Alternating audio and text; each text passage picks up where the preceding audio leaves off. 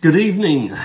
We are continuing with our daily sessions from Newark United Pentecostal Church, actually from Holmes in Newark United Pentecostal Church congregation.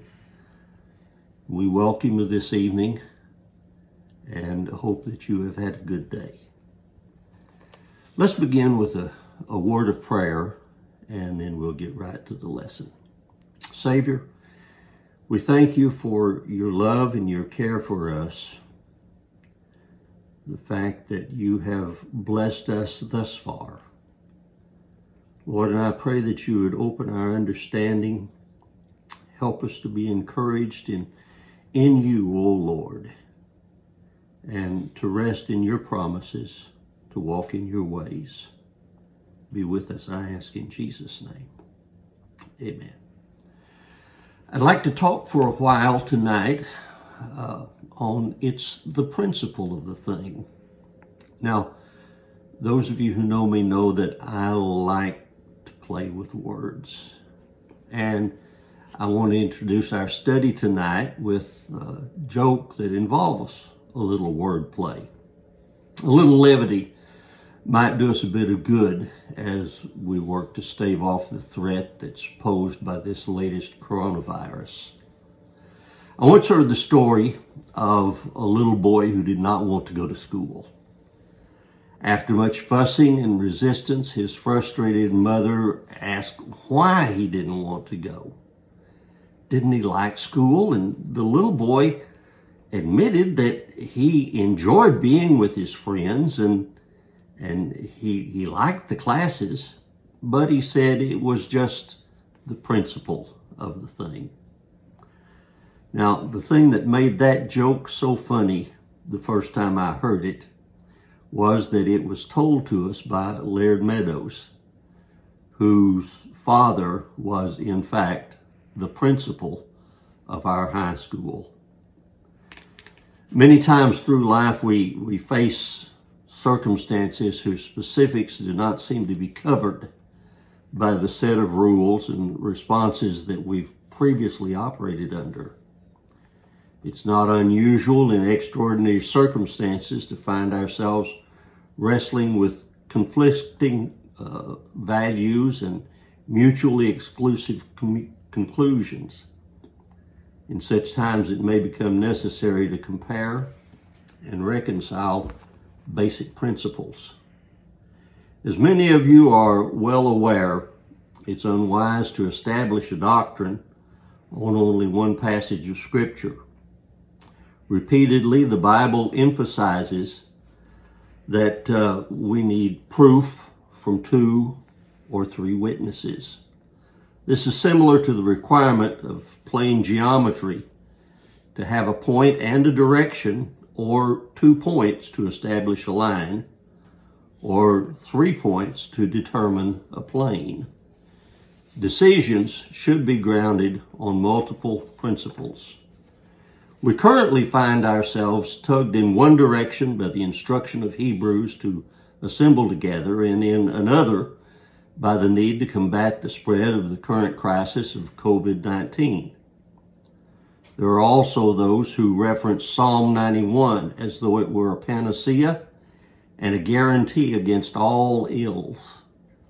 The same God who gave us the directive to assemble also gave instruction in Leviticus and Numbers to isolate those with leprosy and other serious conditions from the rest of the community.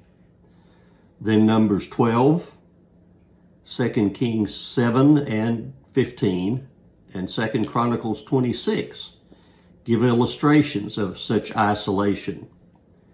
In 1 Corinthians 5, 2 Thessalonians 3, and 1 Timothy 6, Paul applied a similar principle of isolation on a spiritual level. Then in the last 2 chapters of the book of Revelation, John notes the ultimate banning of contaminating agents from the city. In the same manner, Psalm 91 is not a promise of blanket immunity to all plagues and pestilence. As a result of what Pastor Desi Lugo calls a slow reading of this psalm, it's easy to see that it not only promises safety, but demands compliance with principles of separation unto God. If we are promised that something will not come near us, does it not make sense that we should not go near it? If we are depending on a promise that plague will not come near our home, does that not imply that our safest action is to stay at home? It was from this very psalm that the devil quoted scripture in tempting Jesus to jump from the pinnacle of the temple. That alone shows that this psalm can be misused. Trusting in a promise without fulfilling its conditions is somewhat akin to expecting a paycheck when we did not show up for work. There are situations where the real danger is not from a plague, but from the ignorant hatred of one's neighbors. Abba Eban, once the foreign minister of Israel, in his 1968 book, My People, The Story of the Jews, recounted the time, quote, in 1348, when the Black Death smote country after country in Europe, possibly because of the more advanced state of their medical knowledge and because of their segregated and, on the whole, more hygienic living conditions. Proportionally fewer Jews died from this plague than Christians. But because of this fact, the Jews were also accused of being in league with the devil in instigating the Black Death, end quote. That comes from the chapter entitled The Jews in Europe to 1492 on page 183. These Jews' hygienic practices, which were often based on scriptural or Talmudic regulations, protected them from the contagion that thrived in the squalor of the day. But because of their effectiveness, they also made them targets of those whose living conditions worked against their own health. We need to add to our prayer list a plea for calm and for rational thought and behavior. Fear and hatred must not be allowed to make targets of any segment of our society. While government officials and health professionals are dealing with the societal and physical aspects of this challenge, it is important that we, as the church, man the ramparts of the spirit world in prayer to combat the forces of evil that would desire to take advantage of these dislocations and sow fear and turmoil. It is important that we also pray for leaders that they make wise decisions. We should also pray that those in charge can come to agreement, at least enough to present a united front to the challenge before us. In the King James Version, 1 Corinthians 14:33 tells us, "For God is not the author of confusion, but of peace." In the same translation, James 3:16 adds, "For where envying and strife is, there is confusion and every evil work." We need to pray for peace. We need to pray against confusion and strife. As ambassadors of Christ to this world, we need to be a help and a light to all around us. Public health and medical conditions are far advanced beyond the filth of the 14th century. A major reason for quarantines and isolation is to slow the spread of the virus so it is more manageable. The water of a lake can safely flow downstream if it stays within the riverbanks. If the dam breaks, the same amount of water all at once leaves devastation in its path. Preventing that flood or that kind of health flood is the purpose of our being asked to stay away from gatherings and to minimize the rapidity of the spread of this virus.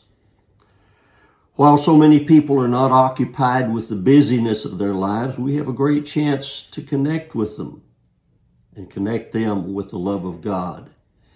Technology, as we are experiencing right now, has made it possible for us to remain in the safety of isolation and yet reach out to strengthen and encourage those around us. We do it not out of fear, but because of love for them and for their welfare.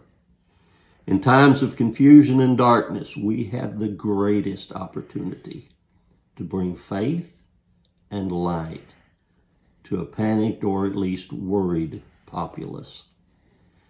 It is the principle of the thing. We can become critical over interpretations of technicalities and fuss about every little thing, or we can be a source of calm and compassion.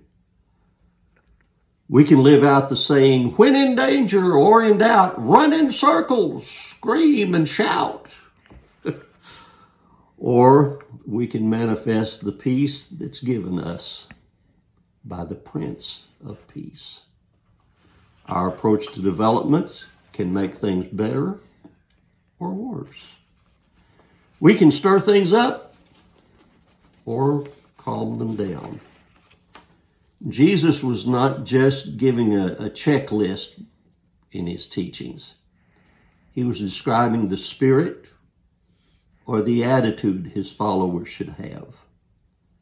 We find some of what he intended in Luke 6:27 from the New Living Translation. It says, "But to you who are willing to listen, I say, love your enemies, do good to those who hate you, bless those who curse you, pray for those who hurt you.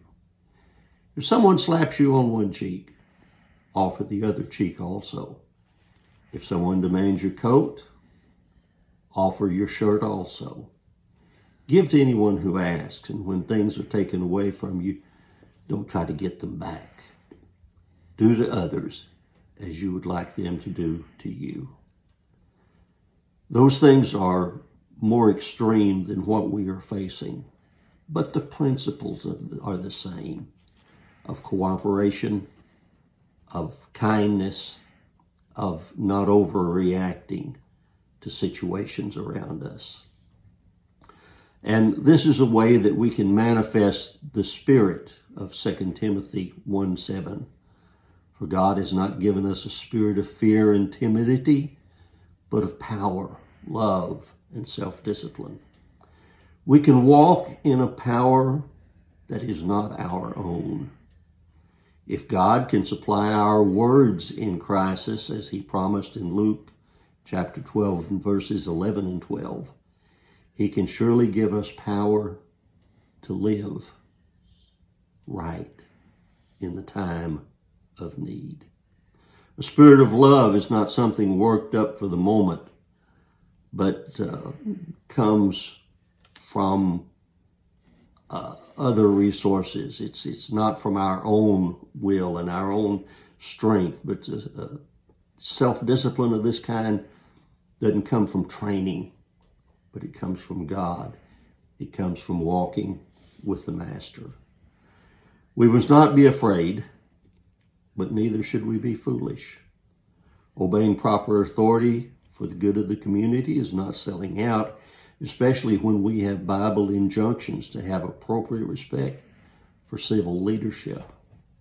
We're in a crisis time, the likes of which has not been seen for 100 years.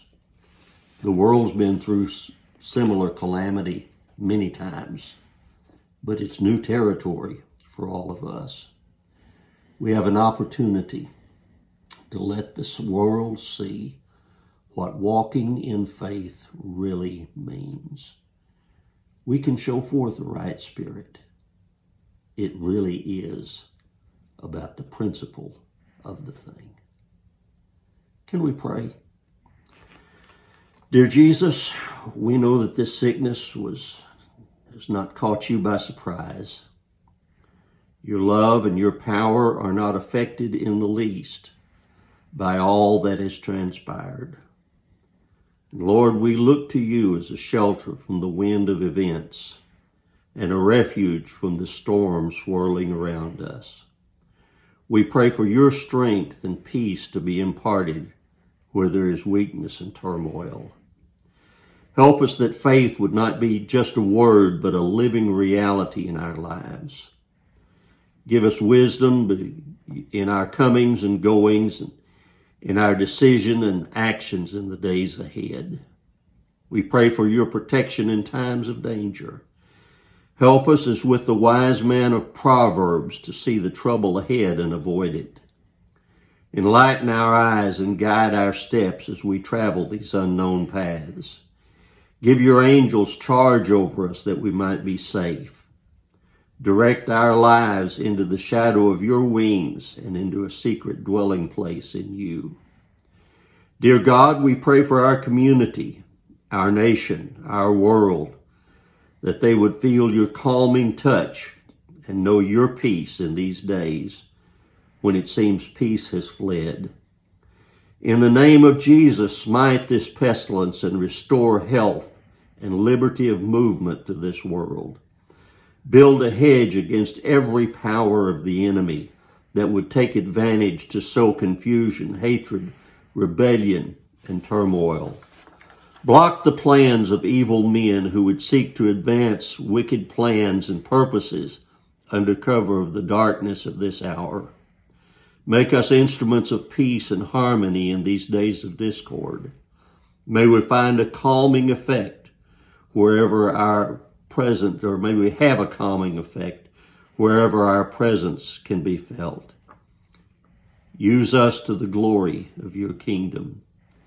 Savior, we pray for those in authority and leadership, for the health professionals wrestling with this challenge.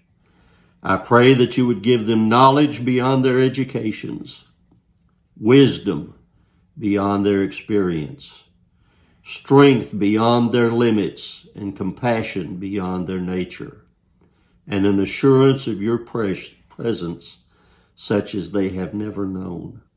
Lord, be with them, guide them, strengthen them, help them. Help us, Lord. Keep us, be with us. I pray in the name that is above all others, in the name of Jesus. Amen. Lord bless you. Keep your chin up. Keep praying. Tune into the songs. These things are available in archive. You can go back and listen to them again. We're going to make it through this. God is on our side. We can make it because we are working on the principle of the thing. Lord bless you. Goodbye.